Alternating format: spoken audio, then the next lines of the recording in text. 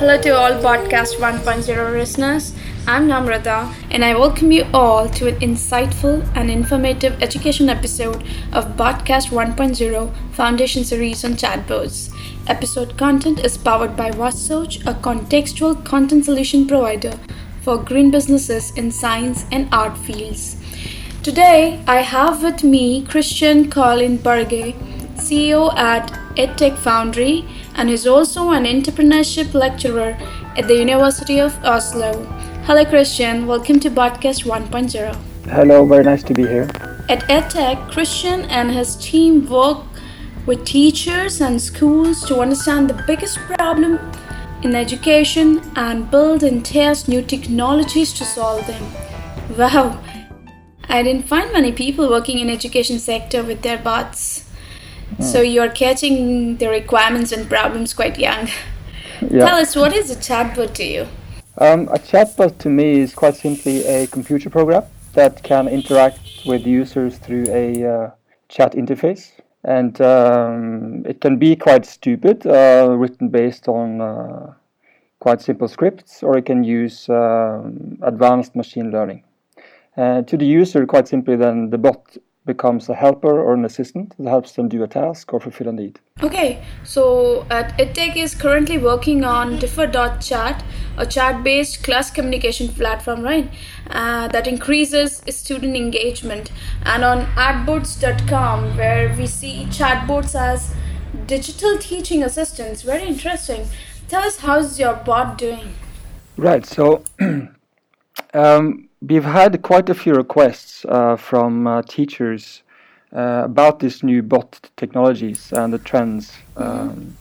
And the main concerns, or the main questions they want solved is, can they use a chatbot, to help them follow up the students, to provide pedagogical triggers and reminders and recommended content that helps the students learn throughout the course. And also, they ask us if the bots can help them answer frequently asked questions from the students. So what we're doing now, we have been doing a pilot project with 3,000 students here in Norway, and we are testing this aspect. So how the bot can answer questions from students and how the teacher can use the bot to trigger student engagement. 3,000 students, that you'll be having a lot of stories to tell.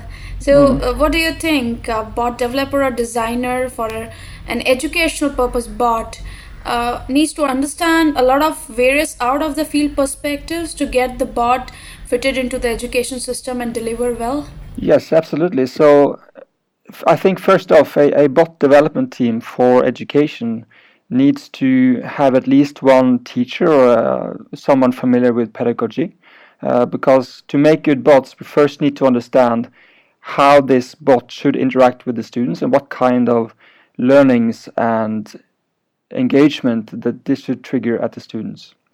And then also, of course, we need to be interaction designers to really have the bot interact with the students at the right time and in the right context, in the right way.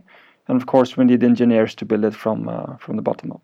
Okay, so how do you rate them? Are they faring better in comparison to human interactions, like a professor and a student interaction, and a bot and a student interaction? How do you compare them? Right, so we have some very interesting findings so far. For example, we have done some split tests where we have the teachers send out messages in front of the lecturers in an effort to increase the student engagement and have the students be prepared for the class.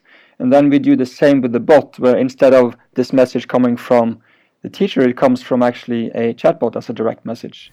And very interestingly, we see that on some occasions, the bot gets up to 5 times more engagement and click-through than the teacher. And this is quite amazing, to be honest. And also, we see that the bot gets a lot of very high click-through rate, or many views on educational content sent out before the lecture. So essentially what we do is we call these pedagogical triggers, and it's something that the teacher has been doing manually for a long time, trying to get the students to prepare for classes and engage in the material and reflect. So the teachers usually spend a lot of time sending out these small reminders and messages about what topics are up in the next class and so on.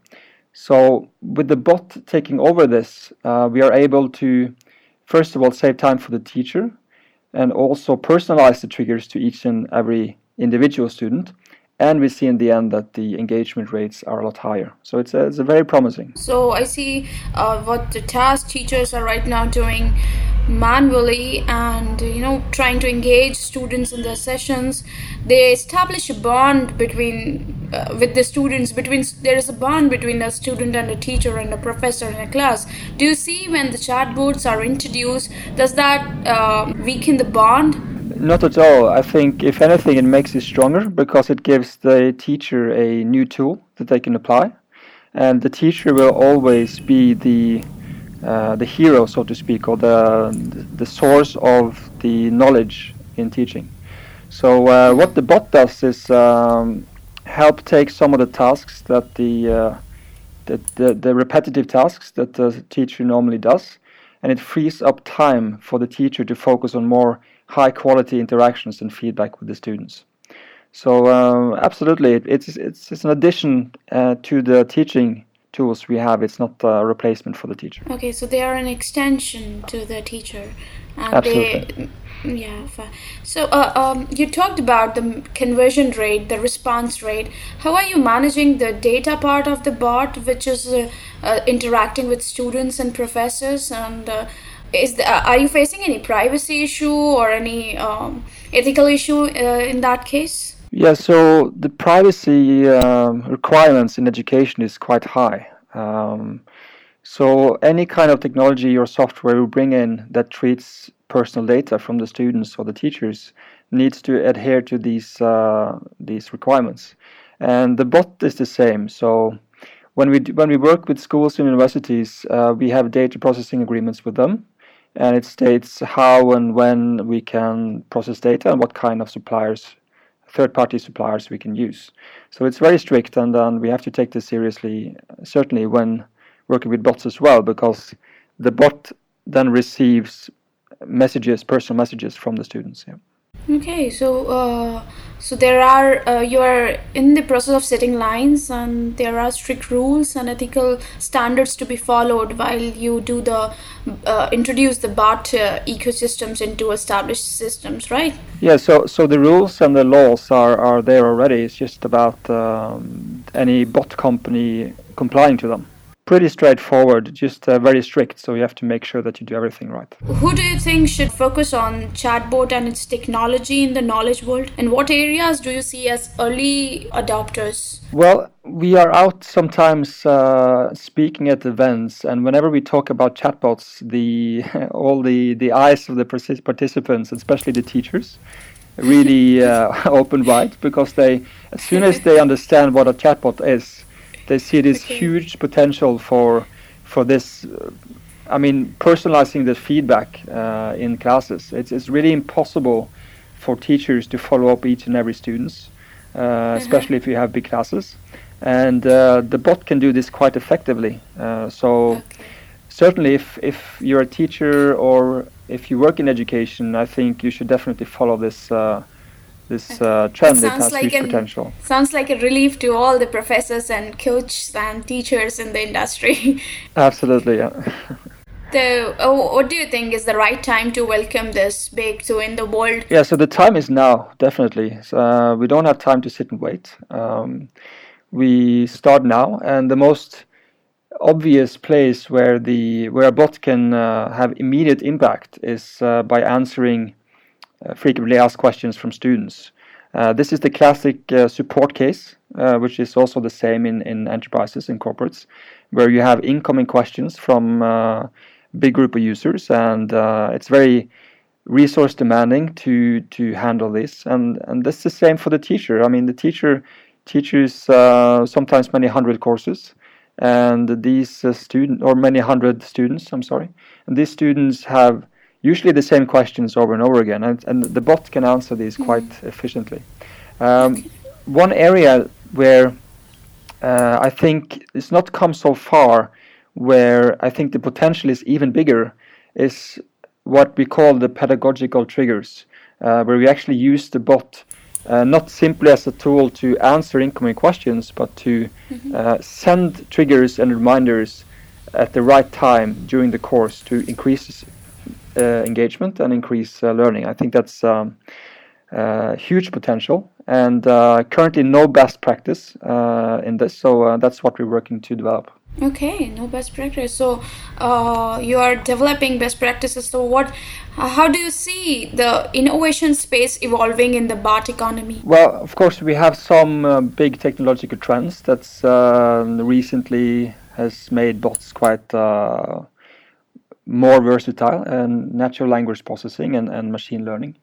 Of course, bots have been around for many years. It's just now that technology is kind of catching up with what we want to do with bots. So definitely, I think the time is right now to work with this. However, I would like to say that I don't think it's necessary to have advanced NLP or machine learning to make a useful and valuable bot. One example of this is one thing we've used the bot to do is to send a reminder or trigger just a few hours before class, and reminding the student what the topic will be in the lecture, and providing also a link to some educational content that is relevant for that lecture. And this is not something you need heavy machine learning to do. The system just needs to know when the lecture is, what the topic is, and what kind of content is relevant for that. So there will be a lot of students listening to this. So, what do you have to say to them about the career options that are available in the space? Apart from the heavy technologies, of course, NLP and machine learning, I think there's a growing opportunity that's coming up when it comes to design of bots, conversational interfaces. I see many designers now, or interaction designers, or even graphical designers, who are trying to make the switch to work with conversational interfaces. It's not established yet, as far as I know, as a field in itself.